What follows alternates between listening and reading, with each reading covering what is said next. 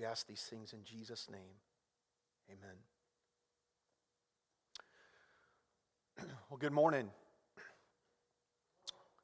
My name is Mark, and I am a neighbor and a friend of Maranatha Church. And Pastor Aaron is not here today.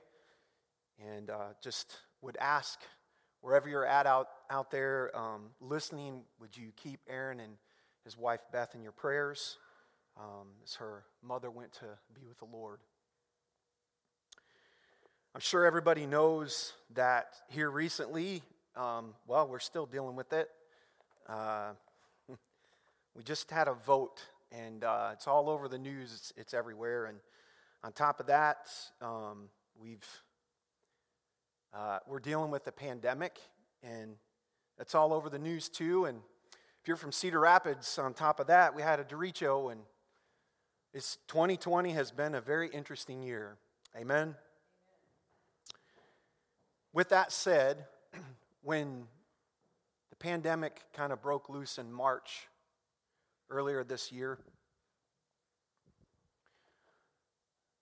I was challenged by a friend to give my first hour. And the last time I spoke here, I'd mentioned that I started journaling and started giving Jesus the very first hour of my day. That was 194 days ago.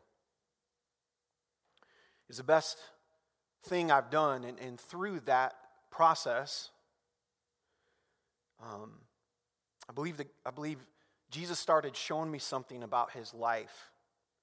We're going to get into that in just a few minutes. But before we do, I want to say this. Believers, Christians, I think that we have a pace problem.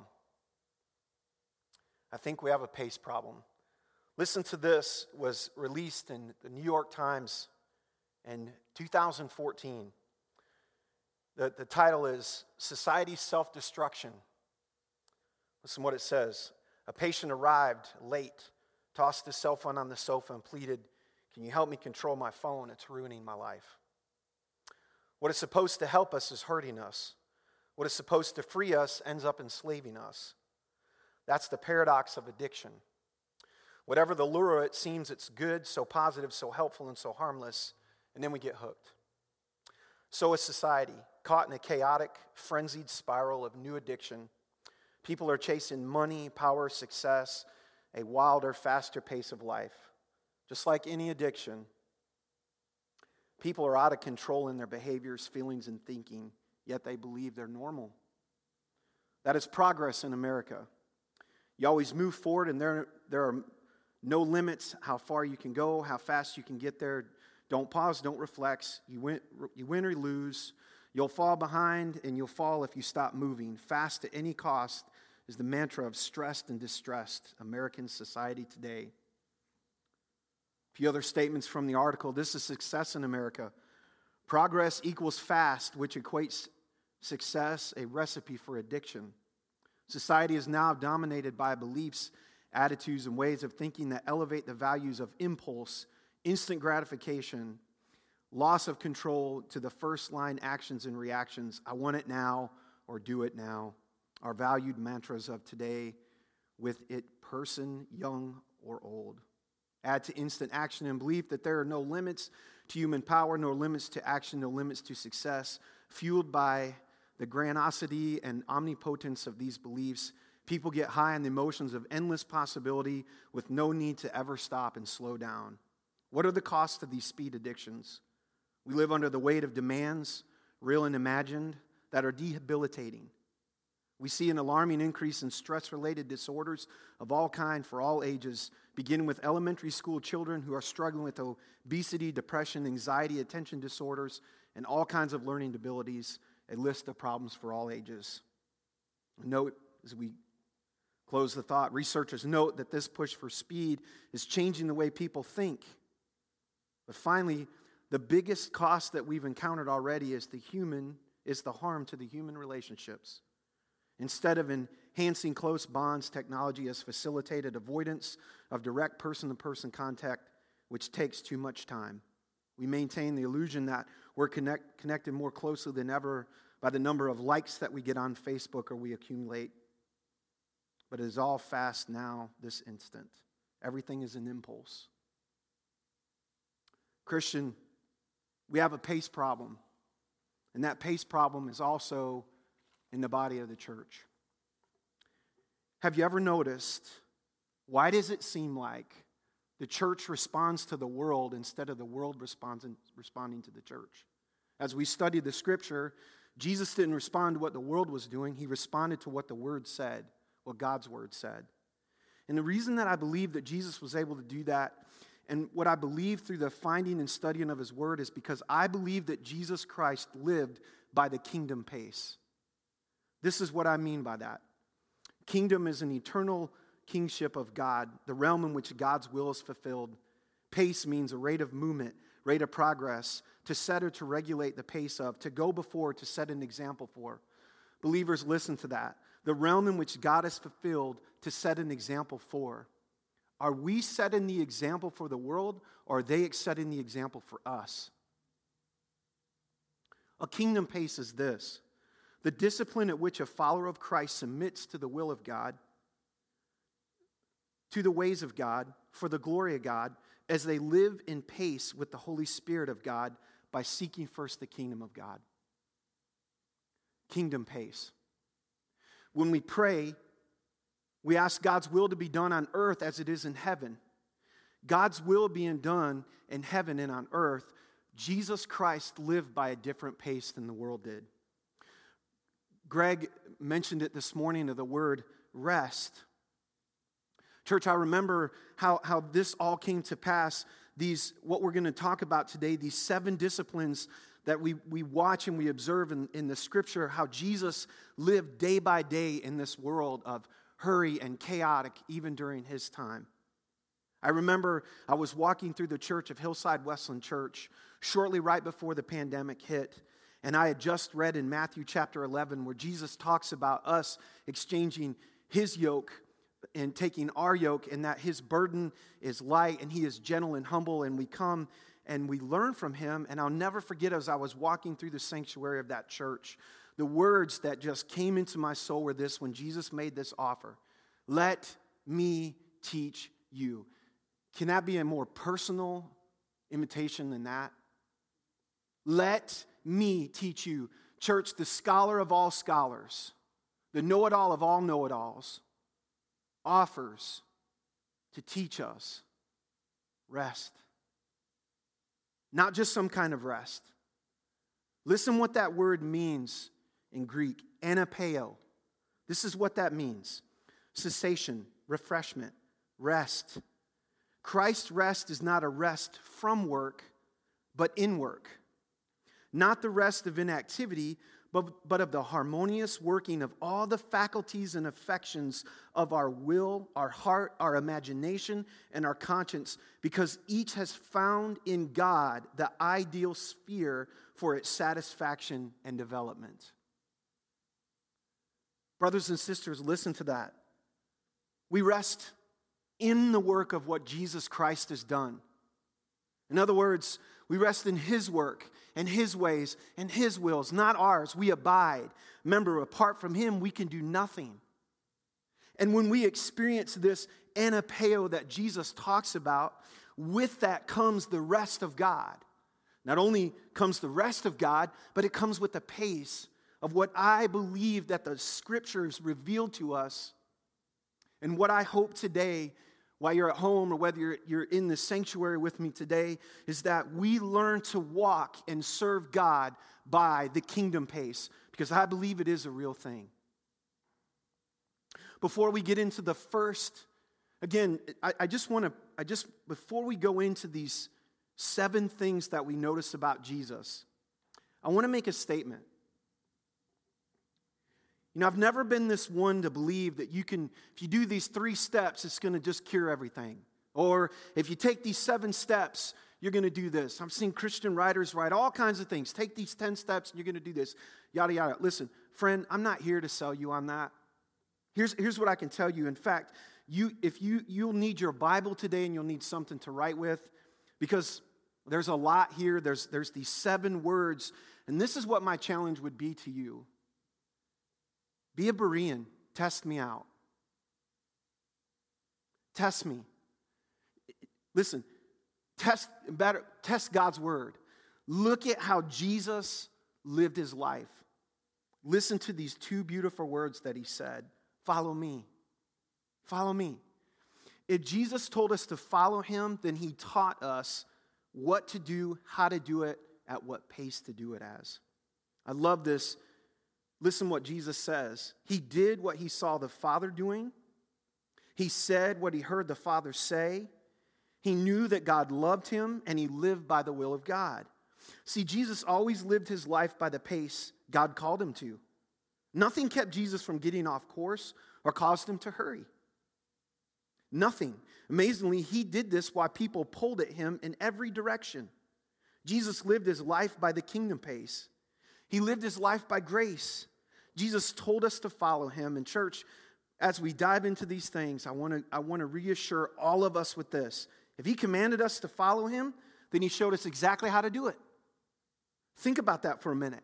If he said, follow me, then he taught me. Amen.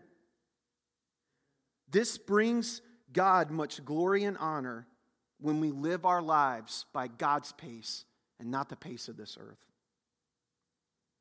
With that said, the first thing that I noticed in Scripture about Jesus, number one, was his posture. I heard that mentioned this morning about his posture. And Greg, when you mentioned about rest, I got all giddy. Because I'm like, we didn't even talk before. Greg called me and, hey, would you like to preach, brother? That's like asking a kid if a kid wants a piece of candy. I said, yes, I'd like to. What Greg didn't know is I'm on the other side of having COVID myself. And it allowed me, those weeks that I was locked down, allowed me a lot of time to think through how am I living my life. And number one, we're going to look at posture. And you'll notice on the screen, church, that I've given you a number of verses. This is the one that I want to focus in on when we think about posture, is this. And as we get ready to read Philippians chapter 2, 3 through 5, here's a question I'd like you to think of, and then I'll read the verse. But listen to this. What if we woke up every day, and this is the first thing that we thought about before we entered into the Word of God? What if we thought of this? What's our posture before Jesus on this day? Are there things that we need to be emptied of or freed from the day before? Are we experiencing the fruits of the spirits? The fruit of the Spirit, Are you battling fear, pride, or lust in your soul? Pause and ask the Holy Spirit to guide you into the truth, to reveal the posture of your heart and your soul before God, and then share the overflow of your heart with Jesus so the Holy Spirit guide you. See, I believe, church, that Jesus carried this incredible posture of humility before God and before man. And I believe because of the posture of humility that he carried and that he taught us how to walk and how to live before God and before man, is why Jesus was able to walk by the kingdom pace. Notice what Paul says.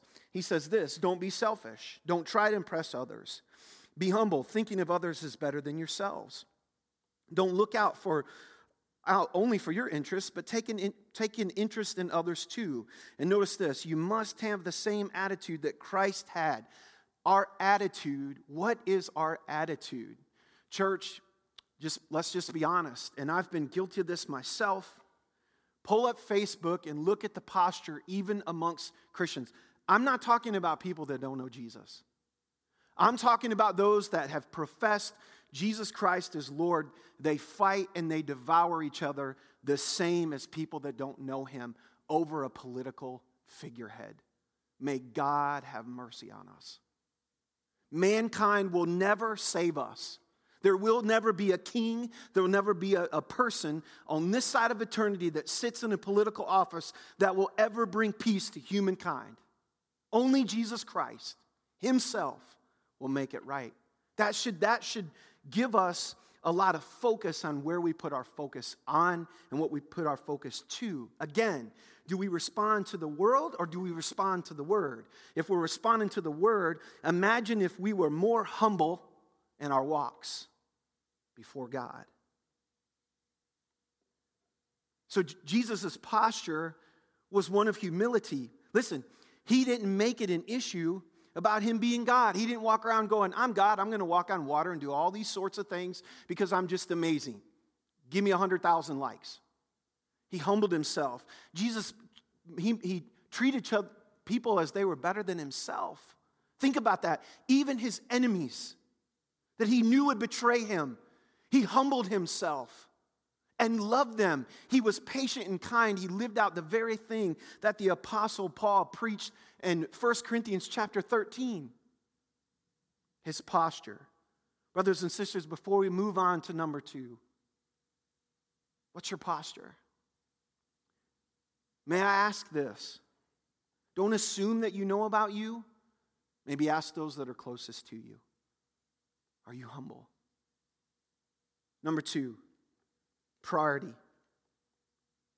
Imagine if we have a humble heart before we go to the throne of God, we can go to the throne of God with a humble heart, with boldness, knowing that God was going to hear us.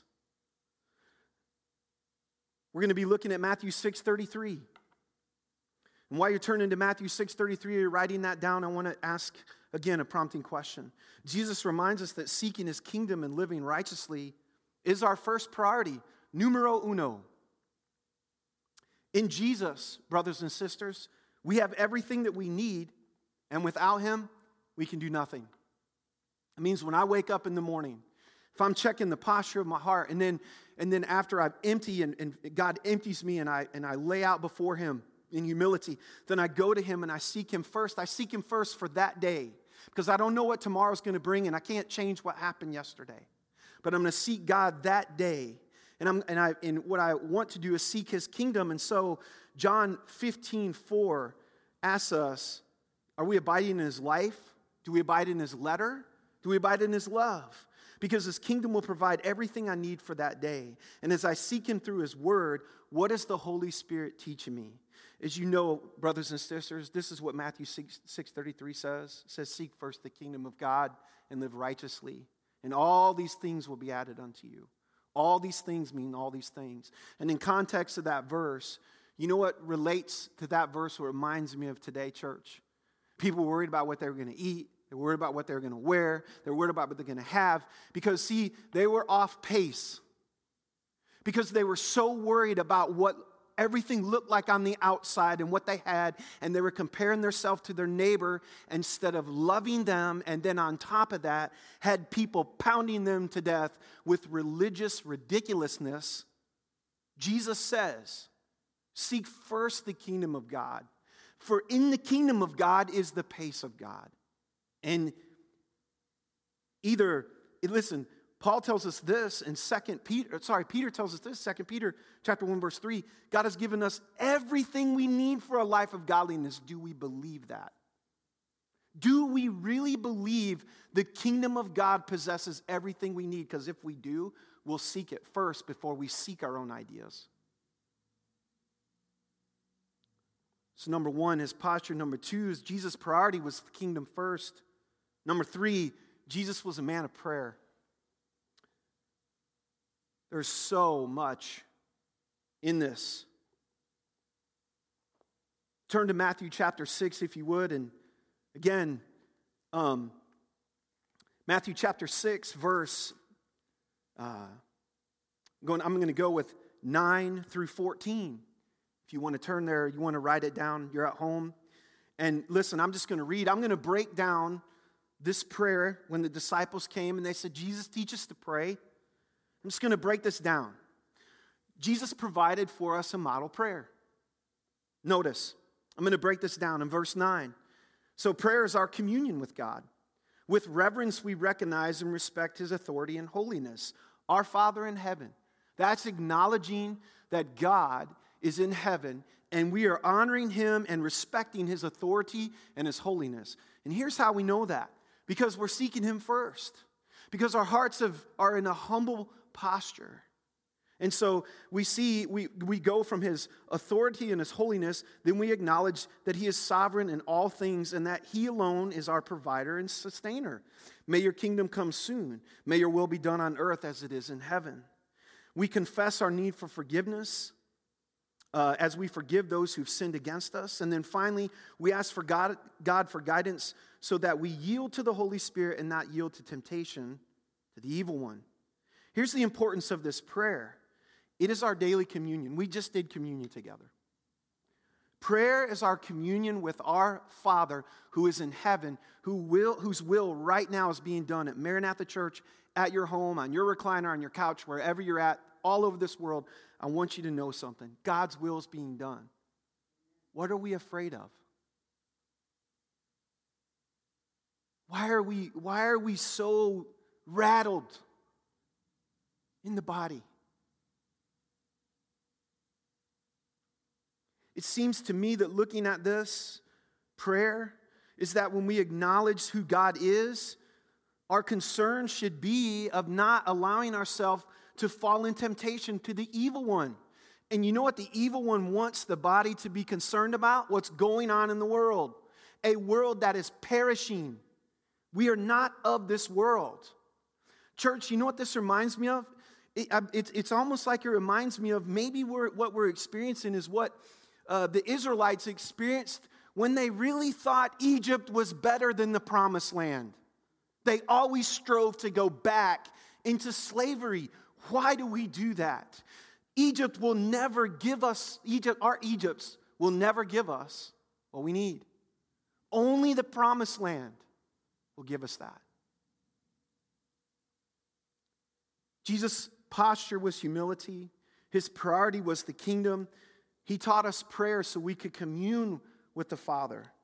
Number 4, Jesus had a purpose every day. Every day. Church, so do we. We have a purpose. This morning, we have a purpose.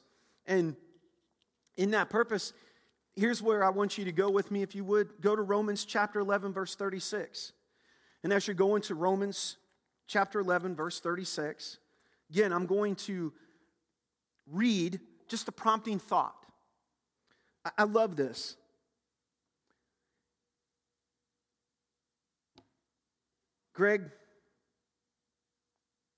Greg's with me, by the way, in the church. So while I'm talking with Greg, it's odd for me to preach to empty seats. So it messes with a man who has ADD.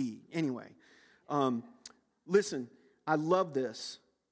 Jesus says this. Greg, he said, Jesus taught us to focus on today, right now. Because tomorrow will have enough worry in itself. Isn't there a lot of freedom in that? That I don't have to worry about what happens tomorrow? Because the truth is, I don't even know if I'll be here tomorrow. Amen? So my focus is, God gave me this day. He gave me daily bread for this day that came straight from the kingdom of God, which means in that daily bread, through the word of God, I have everything I need for this day and I'm lacking nothing. Doesn't that make you want to shout? And I don't have to worry about tomorrow because what God gave me for his daily bread for today is for today. It means it's going to sustain me and keep me and persevere me through this day. Makes you want to shout, don't it, sister? He taught us he says, focus on today because tomorrow has enough worry in its own. Listen, our purpose is to love God with all of our heart, with all of our mind, our soul, our strength, and to love our neighbor as ourself. So when we think about our purpose, what if every day we thought about this? God, who are you asking me to share your love with? Who are you asking me to be a good neighbor to? Again, the world's not worried about being a good neighbor, friends. It's not. The world's not worried about that. Listen, the king of the world is the enemy. And Jesus laid it out in John 10:10. The thief comes to kill, steal, and destroy. And I just want to make this proclamation right now. Everything the world offers will kill, steal, and destroy life. Jesus came that we may have life and life abundantly. Jesus is the only one that will give life. There is no in-between road. There is no such thing. And our purpose is to love God with all our hearts, all our mind, all our soul, our strength, love our neighbors, ourselves. And it sums it all up. I believe Paul sums it up right here in Romans 11:36. I love this verse. It says, for everything comes from him, and exists by his power and is intended for his glory. All glory to him forever. And then Paul slaps an amen on the end of it. Because what else can you say but amen? Everything, church, listen, everything a part of who you are, everything a part of who I am, the very breath of my lungs that I'm breathing right now, everything, the sight that I see, everything, what I taste, all the faculties of who I am, everything in me came from God. And everything is meant to go back to him for his power, his intended glory forever. And we might as well get used to doing it on this side of eternity because we're going to be practicing it in eternity when we get with him. Everything, all of our purpose is for God's glory. Notice, church, that Jesus embodied this. Notice I want to go back. You know what it started with? A posture of humility. A priority that made God's kingdom number one. Jesus was a man that communed with God consistently. And Jesus was a man that lived with purpose. And you know what his purpose was focused on? Another point that I just want to emphasize. He was worried about what was going on in the kingdom, in the world, in the word, not what was going on in the world. We are not of this world. We're in it, but we're not. Listen, it's not a part of who we are. Number 5, perseverance. If you would, go to 2 Peter chapter 1. 2 Peter chapter 1, starting with verse 3.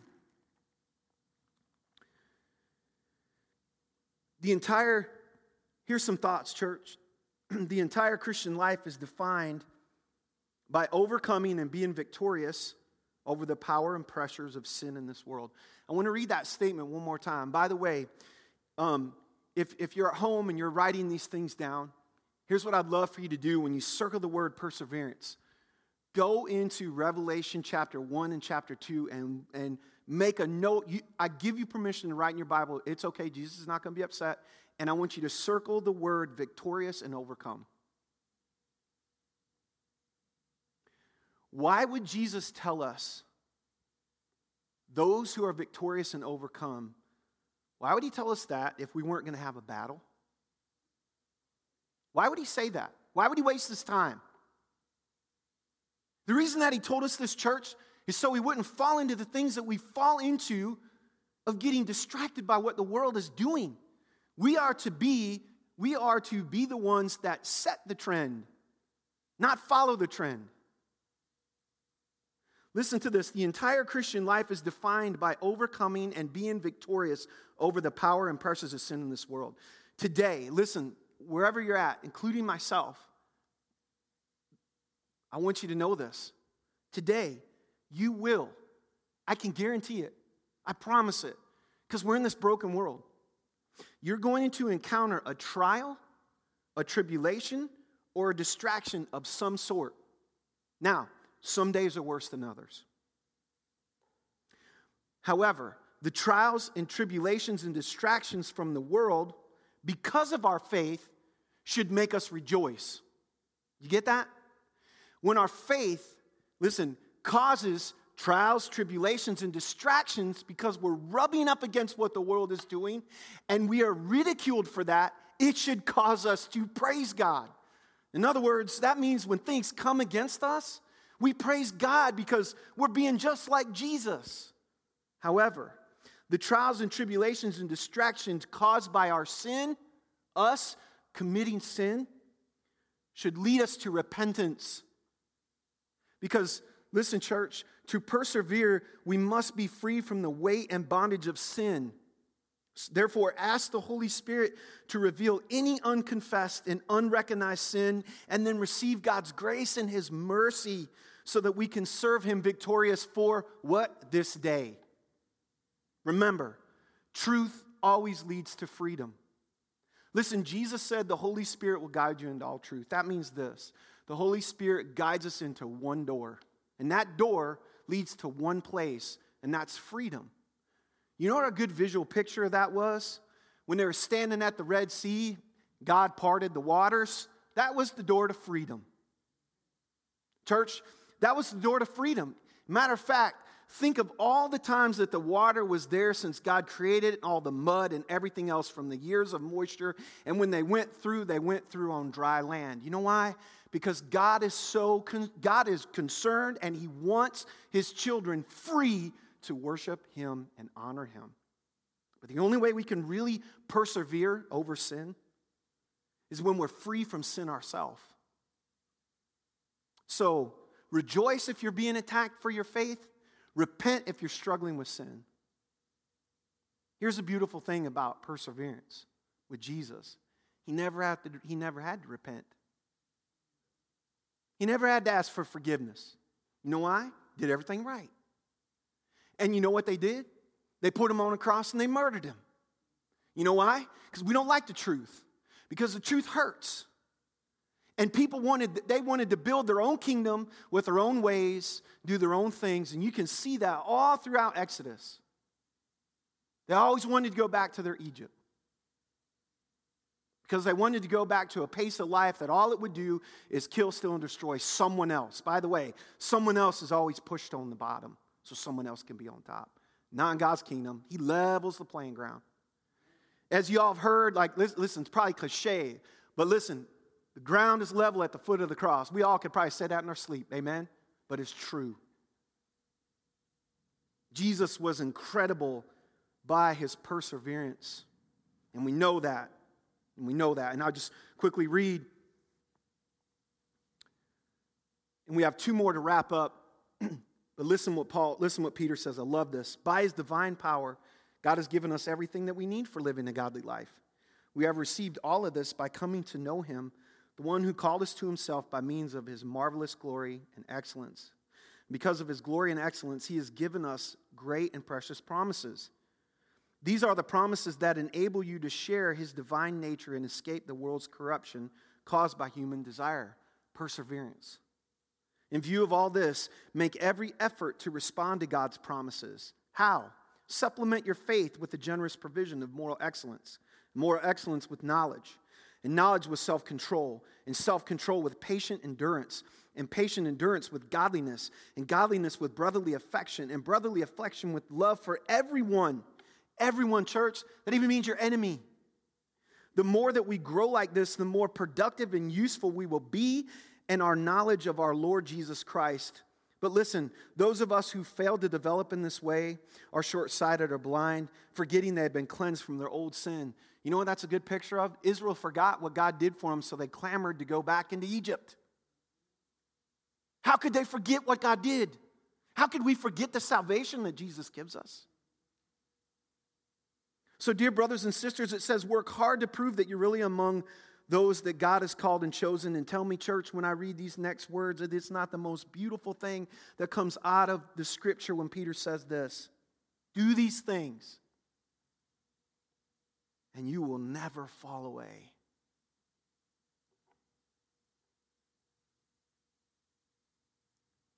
Jesus modeled humility. He calls us to humility.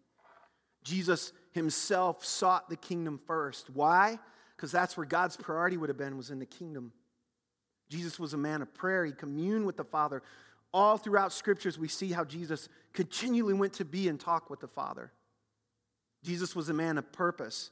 His purpose was to bring God glory. John 17, he says, I've finished the work that you called me to do. I've glorified you here on this earth. Listen, he called out, isn't this amazing?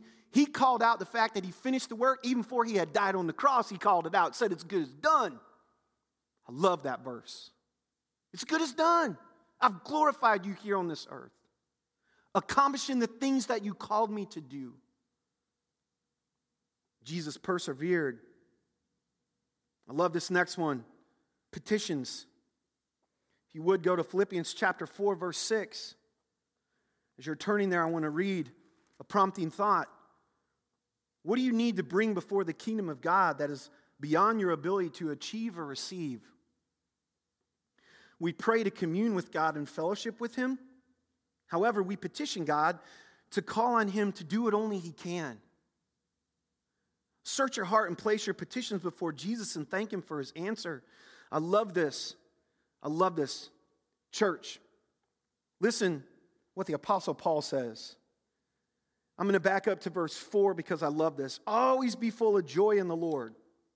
I say again, rejoice. You know why I love that? Before I go on reading, let me explain why that's so powerful that Paul says that.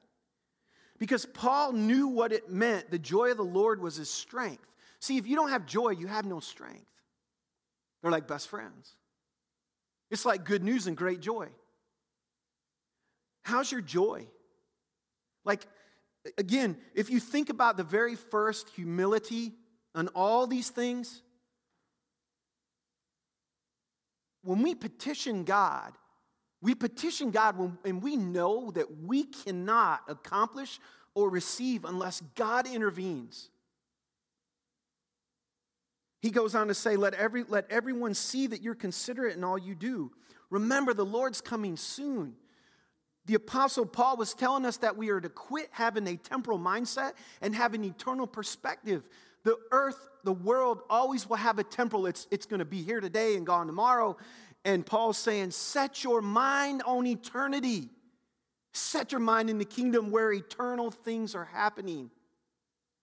And then he says this, don't worry about anything. What do you mean by that, Paul? He means don't worry about anything. Don't worry about what the doctor says. Don't worry about what people say in this world. Don't worry about anything. Why do we not worry? Because he tells us, instead, pray about it. And then he says this, tell God what you need and then thank him for what he's done. Here's the beautiful thing about that. You don't thank someone until you receive something. Here's what Paul's saying. Where's your faith meter? When you pray, receive, and thank God. And here's the thing that we need to know about this verse that I love about this. Sometimes God's going to say no, and that means we ought to praise him. Because church, listen, a no with God is the best answer. You know where we can sum that up? How God made the word no one of the most powerful words ever. Is when Jesus was in that moment of despair. And he was crying out to God and he knew he was about to be separated from his Father. The Father said, no. You have to do this. You have to do this. And because God said no to the Son, we have salvation. So if God says yes or God says no, we rejoice and we thank him. And he says this, then you will experience God's peace, which exceeds anything we can understand. And his peace will guard our hearts and our minds as we live in Christ Jesus. Church, I want to read that again. You'll experience God's peace when you accept God's answer, when you accept God's purpose, when you accept God's pace. That's when we experience, and it'll exceed anything we can understand. Because it will guard our hearts and our minds as we live in Christ Jesus. So church, listen, it's okay. When there's things that we just don't understand what God's doing, or when we see things happening in the world around us, we're not to respond to the world. We are to respond to God's word. And here's what God's word tells us. Don't worry about it. Pray, petition God, and then thank him. What a powerful reminder. What a powerful reminder. And then finally,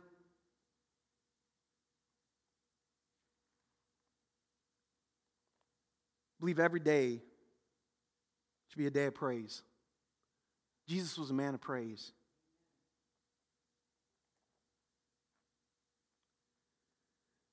I'd like you guys, we're going to go to Psalm 95.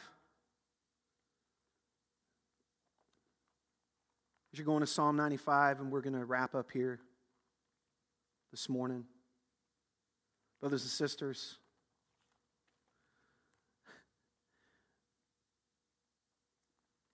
as we're going there, before we stop at Psalm 95, I'm getting my place there. I want to read, I'd like you to jot a verse down. I didn't have it on here, but it's Psalm chapter 5, 1 through 3. And as we get ready to read Psalm 95,